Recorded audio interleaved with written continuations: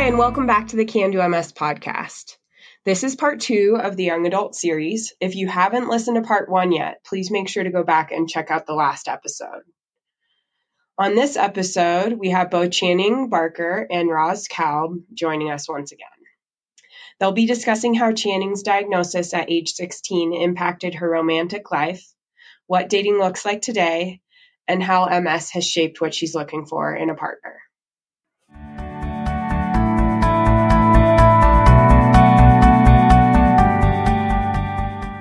Hello, Channing. So I'm very excited to be here with you again. I've had the opportunity to talk with you before on a podcast, and I'm looking forward to our conversations about dating.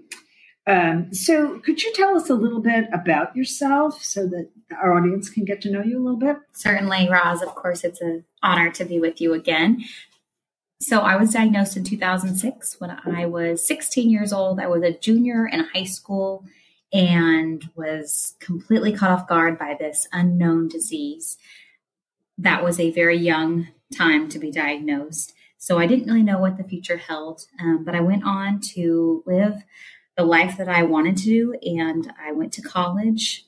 I went to college at the University of Arkansas. I'm originally from Tulsa, Oklahoma, and I graduated with a degree in political science and a degree in broadcast journalism, and I went on to take a job as a TV news anchor and a TV news reporter for about 5 years, and was able to complete the job and do the dreams that I wanted to do with this disease. Just a little bit of life editing, I guess, along the way was what kind of I had to do, because when you're diagnosed with that, you have to kind of shift a little bit.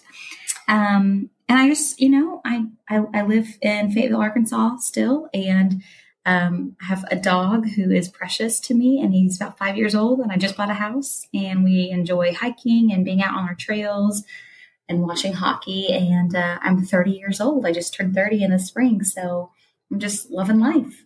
That's wonderful. So I'm so glad you're here to share a little bit about your life with us.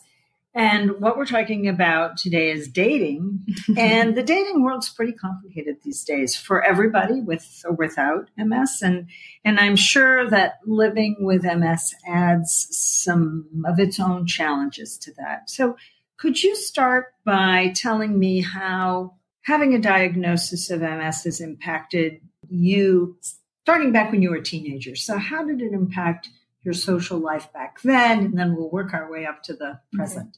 Yeah. So I think the best way to start off is to lay a foundation of the fact that I went to school with about the same 27 people in high school that I had gone to school with growing up. So I was very close to these people that I had, that I was experiencing this diagnosis with. And they were very understanding. And this high school I went to was very, very tight knit. And so when I was diagnosed, it was like the community really hugged us. Being in a larger area like Tulsa, it might feel like it's a large city, I guess, to some people, but it's actually very, very, very close, very, very tight knit.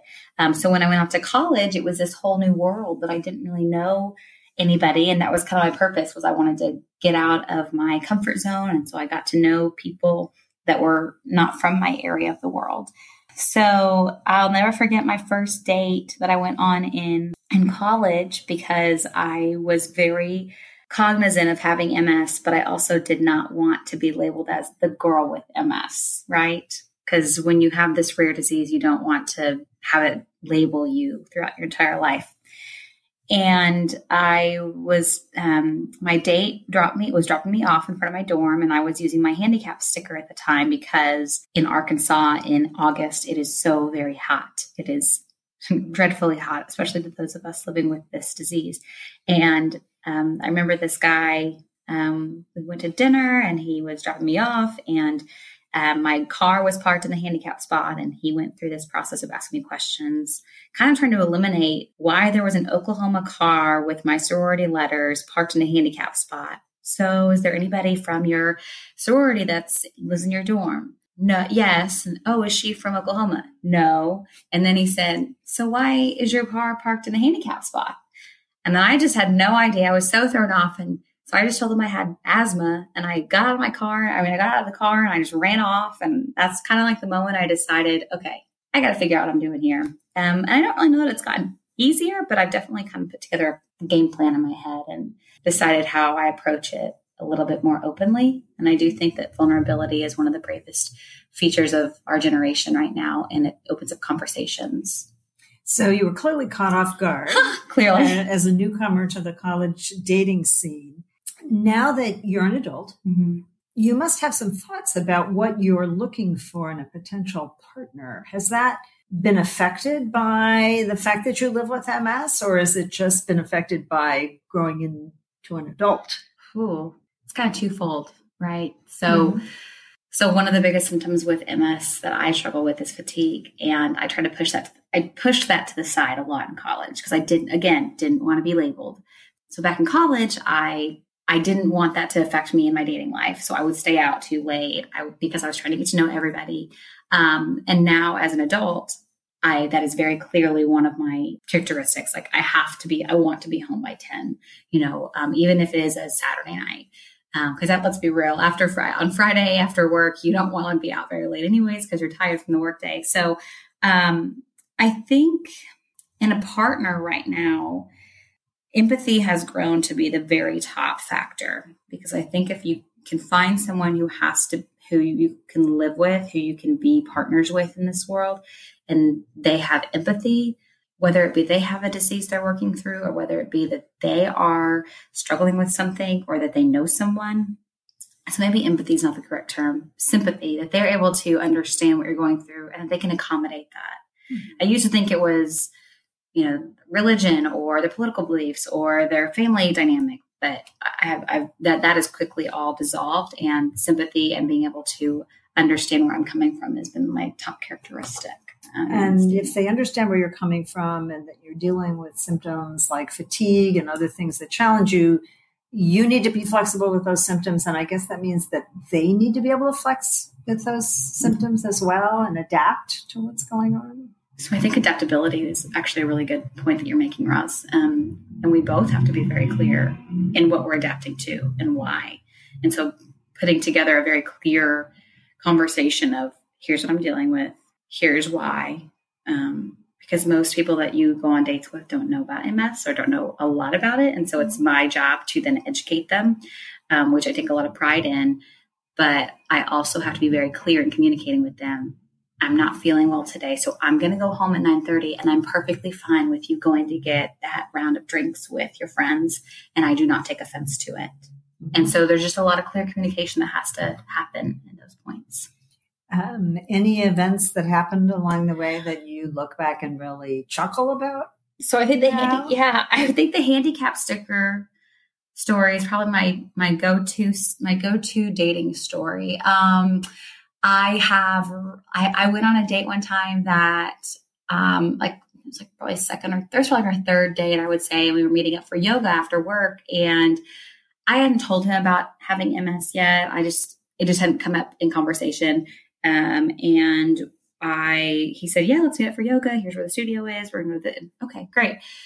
So I get off work, I put on, get to the studio, and he's already inside the studio, and I'm like signing in, and they said, okay, so you're signing up for the hot yoga class.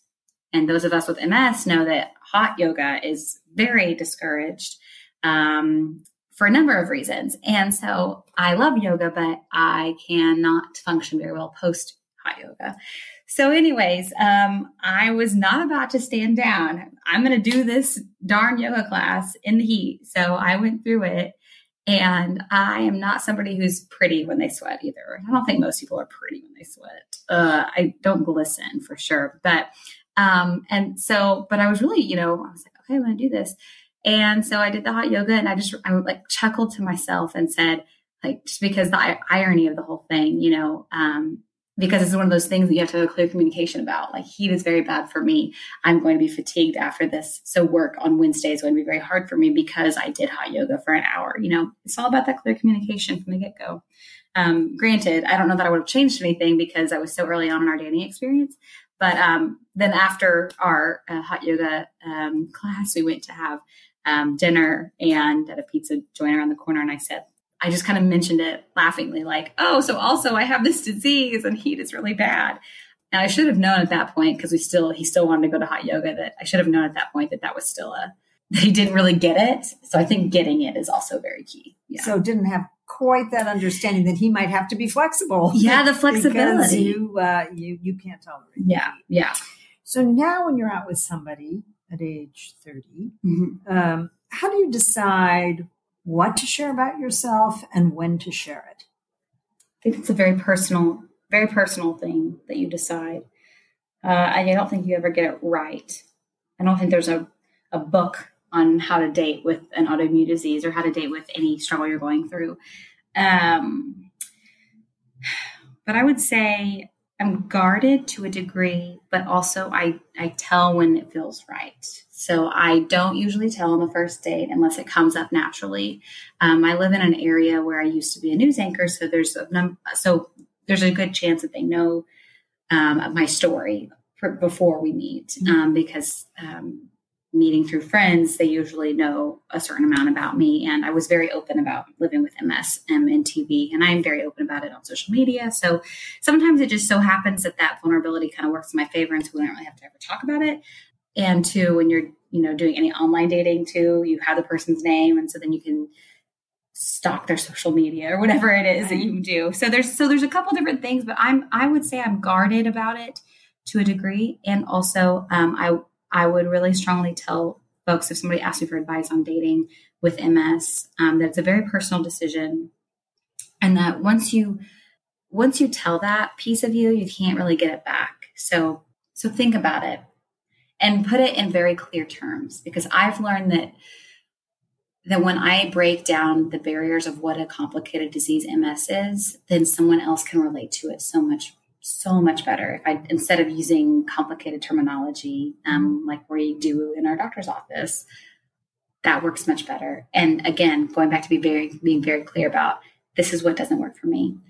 I think probably the best way I could explain it is, kind of something that you've said, Roz, like if it was something that you would want to know from them on a third date, then that if you're sharing very important information about yourself on the third date, if they are sharing very important information about themselves on a third or fourth date, that might seem like a good timing. Yeah.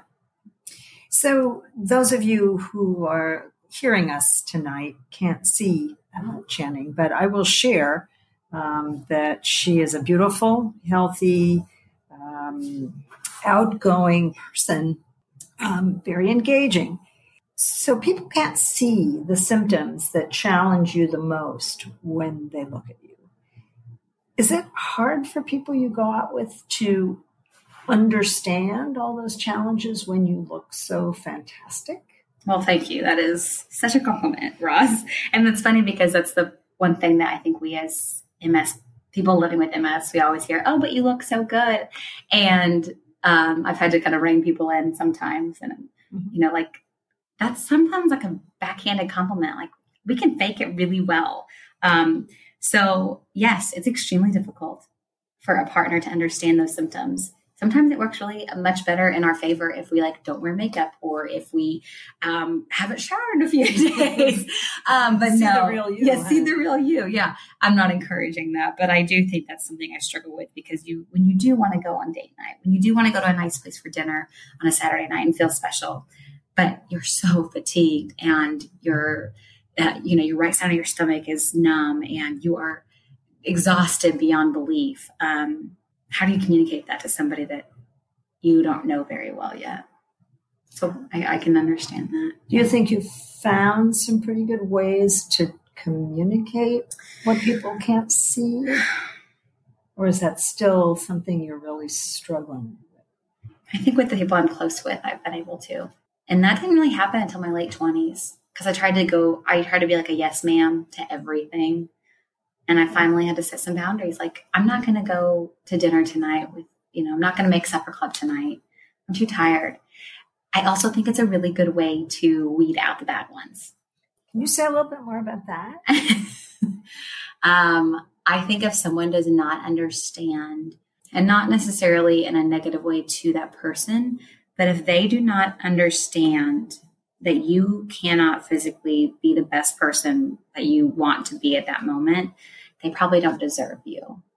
So I would say that if they don't, I know there's a saying that's if they can't handle me at my worst, they certainly don't deserve me at my best. But I think too, it goes the other way as well. If they can't handle me at my best when I'm trying to be my best, they don't deserve the honor of caring for me at my worst, because I think that my support partners, like my friends at home, my mom, they take it as almost like it's something that I take very seriously, that when they have to take care of me, like not an honor, like, cause that makes me sound like I'm a queen, but it's very, I think it's just something that's really cementing of the relationship that you have with that person. So I don't frankly want to be taken care of by someone who doesn't invest that and doesn't understand that. So it's something I struggle with, because I don't know that on a day 4 or 5, I can say I have to go home really early. And I have done that before. And it's kind of been the last I've heard from them. But also, like, I'm 30 and I don't want to stay out till 1 a.m. So I've always kind of been that old soul anyways. I want to be home. You're an old soul. Yeah. So do you have any advice for other young adults who are living with MS, things you've learned along the way that you just want to pass on? So I would say that this is a hard one for a lot of people, because I know that holding this disease close to the vest is very important to a lot of folks. And I push back a little bit against that because I have found such vulnerability and openness to when I do share that I live with this disease. I'm not speaking about when you're disclosing to an employer, just to be completely clear in this and transparent, but speaking with, new friends or possible mates, I have found such blessings in, finding the appropriate time and talking to that person about it. And yes, I'm still single, so it hasn't all, and I don't think that I'm single because I have MS. I think that you share these very sacred parts of yourself with someone, and when they are able to accept and understand and work with you on that, it goes both ways, because there's going to be a time in their life when they're going to need you to accept their differences and their changes and their stumbling blocks as well. I can't tell you how many times I have said something about living with MS, and that has brought in so many conversations about, I'm really struggling with depression, or I've been really struggling with this new diagnosis of this really rare disease. Can we talk about this? One of my very best friends that I made in the last 2 years, this is really funny.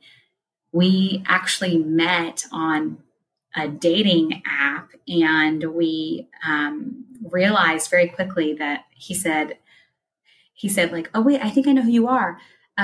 You're the girl with MS. And then he went through this whole thing, and he said, I know this is really weird that I know this about you, but I was diagnosed with MS when I was the last 2 years. And I looked up Northwest Arkansas multiple sclerosis, and your name popped up, because I didn't know what to do, because I was somebody in my 20s that had MS. I'd never heard of this. And turns out he actually didn't have MS. He had another autoimmune disease. But that has been one of the dearest friendships of my life. And we have seen each other through struggles, and we have seen each other through really intense times in the last couple of years living with these diseases.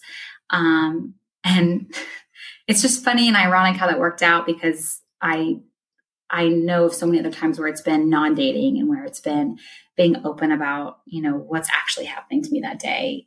And either within my happy hour friends or my book club, or even in dating. And sometimes it doesn't work out dating wise, but sometimes it does allow that person to know that I'm open to what you are dealing with too. I know that we all have struggles. Nobody's out there, no matter what Instagram might tell you, nobody's out there living this perfectly polished, filtered life. So.